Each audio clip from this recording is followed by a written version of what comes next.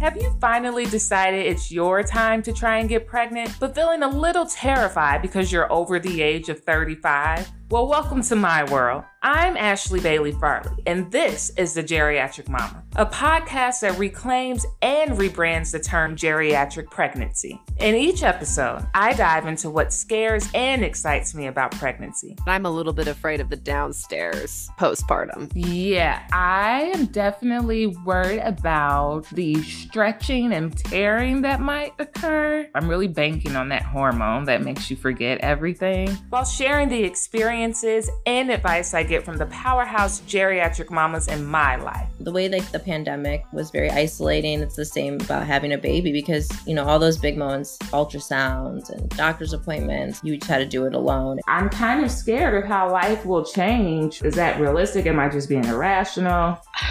Well, I think that was the answer, right? With my bestie producer Claire by my side, we have candid and hilarious conversations with real women about all things geriatric pregnancy. Why it's so hard for people to talk about it, because there's a lot of shame in it. And you kind of feel like, well, I'm the oldest of some of my friends and I don't have kids and there's specific reasons why. But these are things that we should be talking about. Is this how it's going to be when I'm pregnant too? Are these doctors going to have any awareness of my condition or my symptoms? I can hold her. She's fine. I was like, oh, no, thanks. I'm good on this. Like, I don't know what to say. I don't know what to do. Yes. I just end up holding them and kind of bouncing them in the air like, oh, this is fun. Yes. So come join our community and own your own journey as a geriatric mama as we go on a wild ride through my ridiculous yet enlightening journey into motherhood.